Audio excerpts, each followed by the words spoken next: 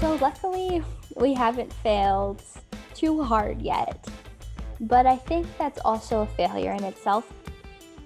Welcome to How I Fixed It, a podcast where we cut the noise and learn step-by-step strategies entrepreneurs use to grow.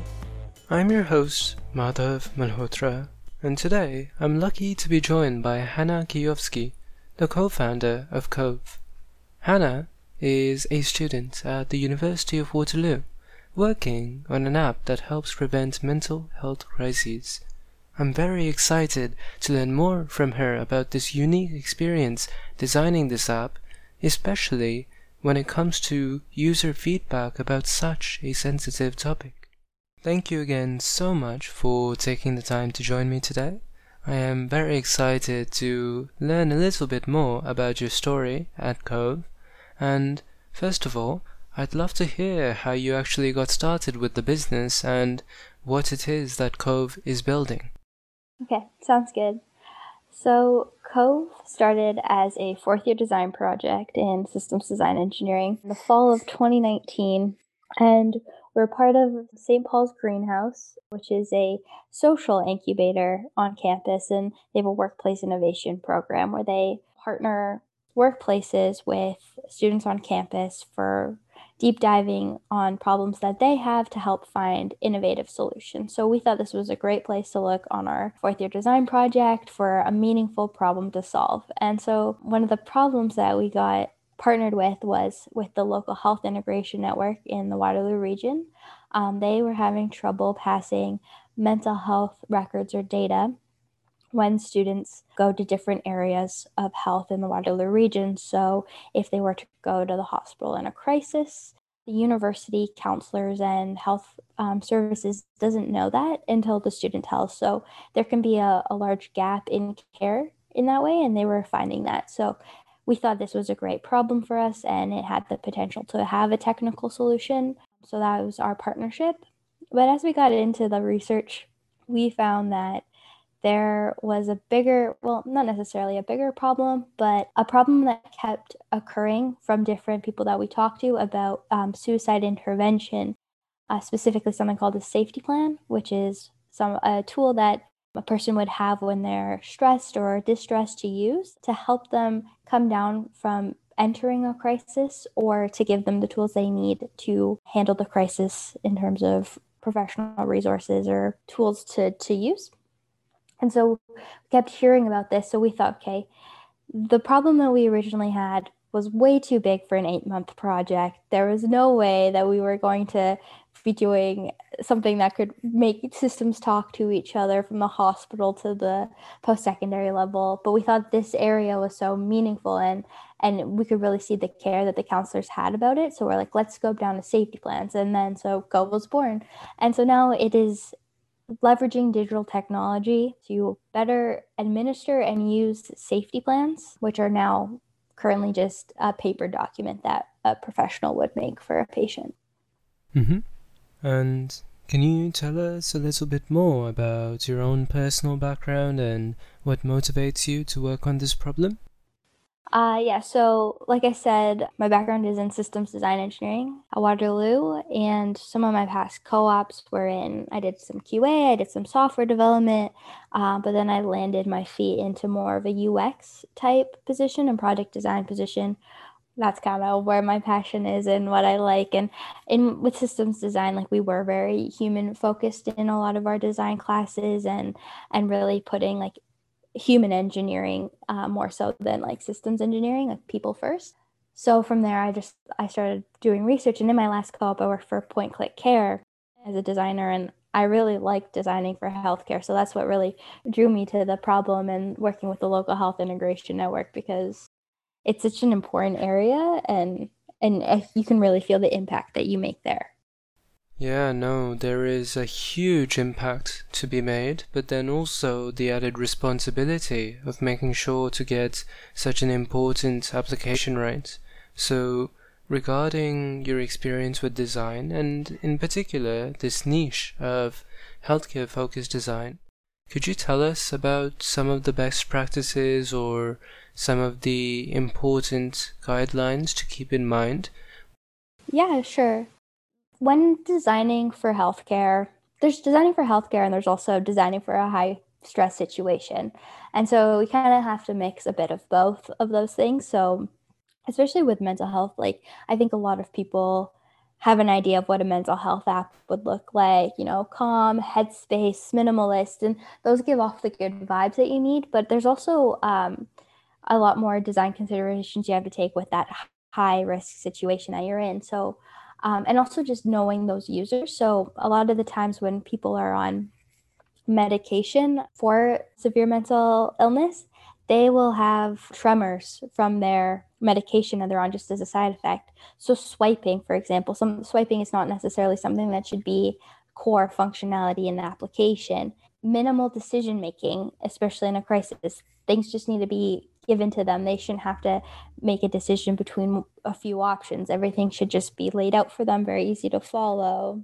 A lot of what we've done recently is thinking about what does the image that we have convey, because while you need to be ready for a high state situation in a crisis state and have everything there, you also need to create a very warm, welcoming environment with your health, and especially mental health.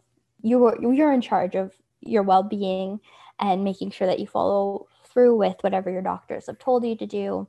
And it's so easy to beat yourself up. Oh, it's my fault. I have XYZ, whatever it is. So creating that environment and not make the user feel bad if they haven't completed the task either, right?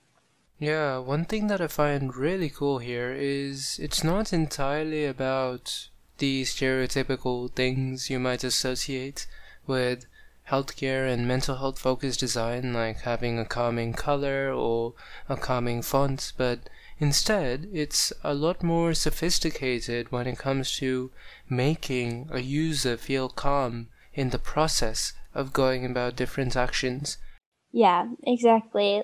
The UI itself has a lot of important things that go in it. Like you don't want a red application when you're doing something like this. That we know that, but there's a lot of small details, especially moving from something that was once paper. You would just read and then go do it yourself. Now you're trying to leverage all of these things that a phone has the capability to do. Well, now you have to think about all these interactions that these people are going to need to do on their phone. And if you're leaving the app, for example, to go open a resource that might help them calm down, like Spotify, well, Spotify naturally takes you out of the app you're in and brings you to Spotify. And then the navigation of the phone might be a little tricky, especially if you are more distressed than normal, right? Then, okay, now I need to remember how to get back to the safety plan app. So you have to think about all of those things and just, you're never going to get it perfect for 100% of the audience that you have, but you need to make sure that you're considering it and you have some core values and things in your mind to come back to, so that when you are making a design decision or you are making a new feature, how can you best represent and do it for the people that you're designing for, especially when they're not as accessible to you to talk to all the time. Yeah, that's exactly what I wanted to talk to you about regarding the process of the design. And I've heard about design tools like doing personas and then doing user interviews and iterating, but in your case, well, you had a few problems with that and even interacting with the users to begin with. Could you tell us more about that? Right. So when we were in our fourth year design project, we struggled because due to ethics, you can't talk to vulnerable populations such as ours.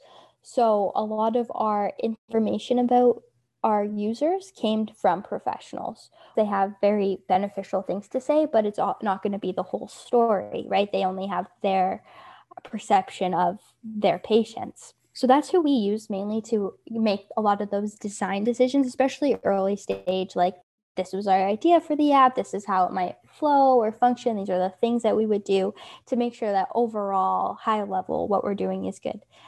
And then once we iterate, they can help us make some more decisions, but again, they're not necessarily designers either, right? So they might not have something that follows good guidelines or is technologically feasible from a development standpoint.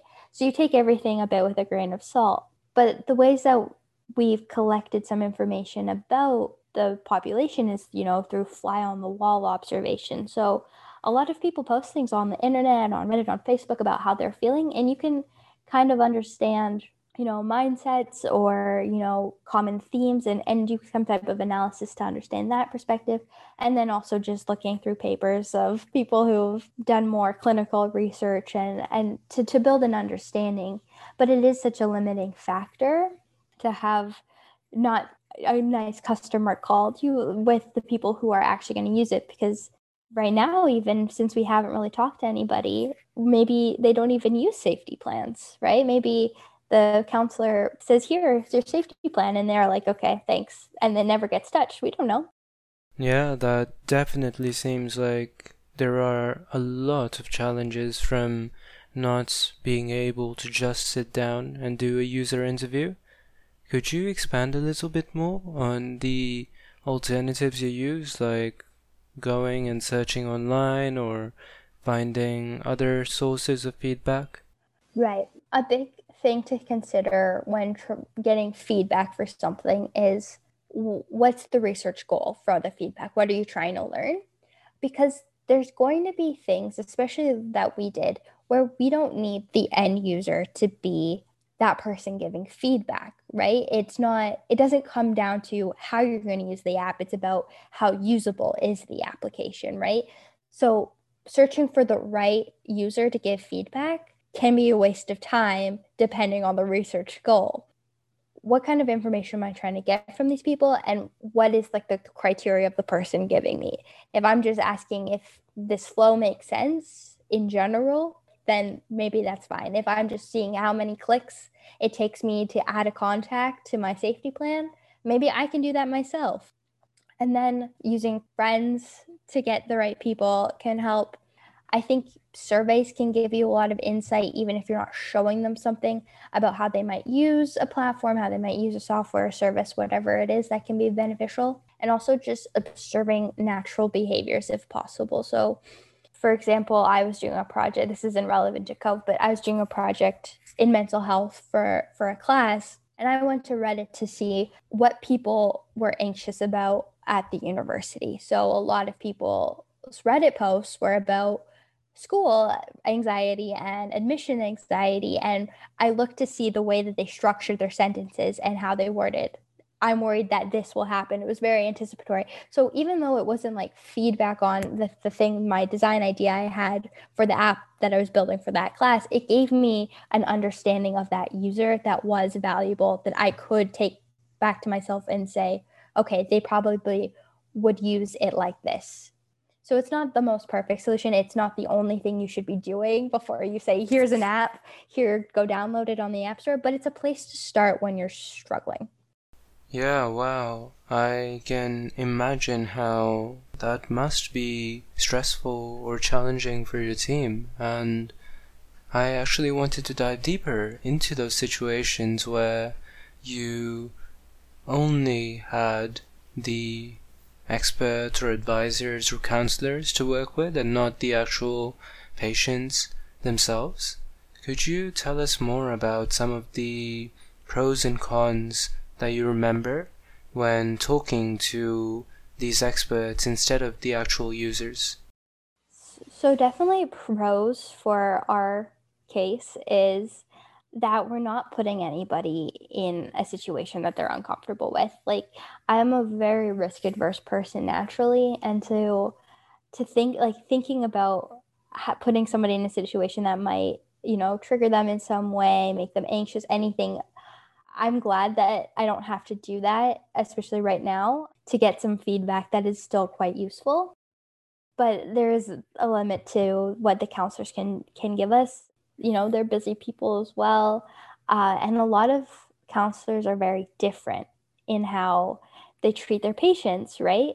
An interesting story is one of our advisors that we were meeting with regularly was giving us some feedback on our first few iterations, and she said that, oh no, I don't think patients should edit their safety plans, because if they do, they can just use self-destructive behavior. They can, take away things that might help or put things that aren't won't be that helpful, so that it's almost like self-sabotage in a way.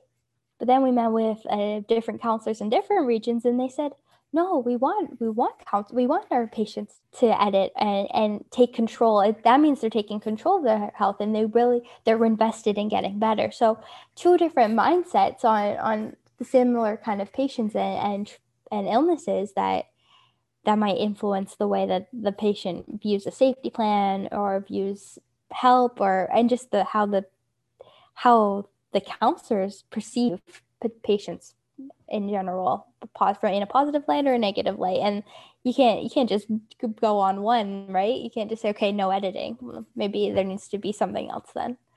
Mm-hmm.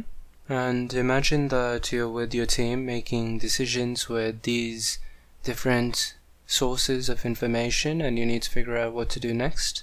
Could you walk me through how your team went through that process and any strategies that you used to make those tough choices?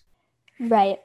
This is something I still am learning myself on how to take advice and what to weight advice, because everybody knows stuff that I don't know. There's so many people with so much information that I would love to know and love to hear and get their perception on. But there's also information that I know that they don't potentially know. And so being able to listen to what they're saying and not be biased by things that I've previously heard. Like, I think bias has the potential to play such a role here, and I do my best to avoid it. But I like to try and take in the information as unbiasedly as possible and when we go back to it as a team, discuss it and discuss how we feel about what they are saying, and if it's conflicting with somebody else, why that might be, understanding and calling out those potential biases to the information and really understanding it. And I think there's never going to be a right decision if you're getting conflicting information. Well, maybe sometimes there is, but it's probably rare. So just knowing when you're moving forward with the decision that you've looked at all that criteria that you've set out. But yeah, like there's going to be people, especially when you're on a health tech startup, that they know business really well, but they don't know mental health. And there's mental health people who don't really know business. So the business people giving you mental health advice versus the mental health people giving you mental health advice, I think you'll be able to sift through the information and you really become that person that knows. It's just important that if you hear it from one source, that doesn't make it the source of truth. And I used to have that problem where it's like, I heard one counselor say this one thing one time, we have to pivot.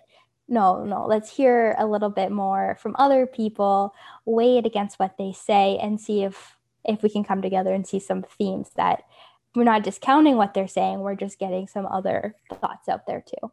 Yeah, it definitely is a very sticky position to be in, and to contextualize the challenges involved here, do you remember any examples of ideas where you had to get many different opinions or sort through different people's biases?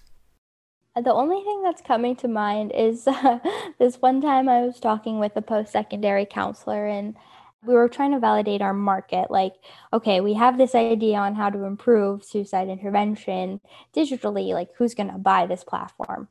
And we thought, okay, well, post-secondary institutions, they're quite busy. Health services are busy. Counseling services are busy. There's not enough counselors for students. So maybe they would want this, especially considering a lot of the climate around mental health on campuses. It's not that good.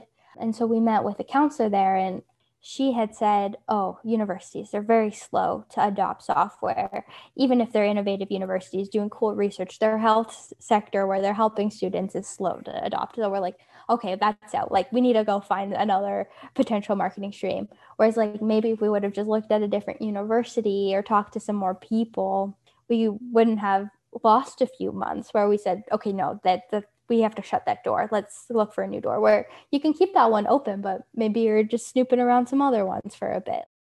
Yeah, I'm glad you know that's an opportunity now. And if I understand correctly, the principle is how do we react to these situations where we don't have all the information, we're trying to figure out which opportunity to go deeper into, yet we don't entirely know which door will be the door that ends up being the real opportunity.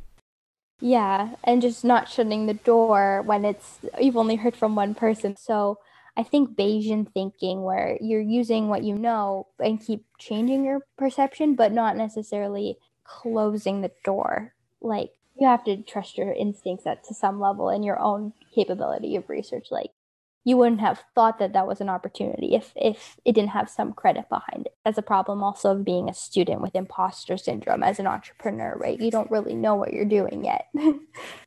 Yeah, there definitely are so many challenges that come about due to that inability to trust yourself, and I think that it's really one of those things where you just need the real life experience of succeeding and sometimes failing to realize, what the limits of your capabilities really are. And that is the final area I wanted to ask about with your specific experiences, more so with failure than success, because I think with your failures, those are the times where you can really process the lessons afterwards and figure out, the specific insights that you can use moving forward. So would you be open to sharing some lessons you had to learn the hard way? So luckily, we haven't failed too hard yet. But I think that's also a failure in itself, considering how long we've been working on this. We're a little slow to move on our ideas, and granted, like, a lot of my team, it has full-time jobs now, and I'm a full-time student still, so life does get in the way, and that has problems. But a failure that we had is just we were a little too scared to make mistakes at the beginning, very walking on eggshells, because we build up in our head, like, and then it's not that it's not a big deal, but working on such an intimate product, we were always so hesitant to ask people, to talk to people, to find information. We don't want to break ethics. We don't want to do stuff. There are creative ways to get information. There have been ways outside of my capstone project where I've just been on the internet, on Facebook, looking and finding things that are open, like, which is not a crime. But maybe if I would have known some of that information earlier, that would have made a lot of different design decisions of the overall system. So not being afraid to go out and get the information, I think, would have helped us early on. And then just keeping motivation within the team is also a bit of a failure. Sometimes we get a bit of traction, we win a competition or we had a really good call with somebody, but then there's time between when they can speak again or just things come up. Communication from the team gets a little weak, and then our velocity has decreased a lot. So, like, we have been very sinusoidal with our movements, especially over the past year and the pandemic too. Like, it's a weird time to be an entrepreneur and everything. So you can chalk it up to whatever. But I think a failure that we had was in our team just communicating where people are, how they feel, because passions change, feelings change, and it's okay to not want to work on stuff anymore. But you should be keeping open communication with the people who are on your team, especially when it is so small and you have to wear so many hats. How much time do you spend learning a new hat? I think that's also a failure that we had a bit, just because you're only so many people and there's so many things that you have to do. For a while there, we were looking at how to incorporate as a nonprofit. I was trying to read the Nonprofit Act and learn legal jargon, and how much time do I spend doing that stuff myself before I, either get a lawyer, ask somebody who has more experience. When do I take off this hat that I'm supposed to be switching? Yeah, no, it is exactly that crucial skill to know when you are just pushing yourself to maybe learn something and get over your limitations versus maybe focusing too much on the wrong priorities and wasting your time. And I think this is just a general personal challenge that you continuously have to grow towards. So I really appreciate you sharing the details of that with us. And I think that's a great personal note to wrap up this podcast on. So thank you again for taking the time to show us a little bit of your journey and all of the challenges that you've overcome to get here. No problem. Thank you for having me.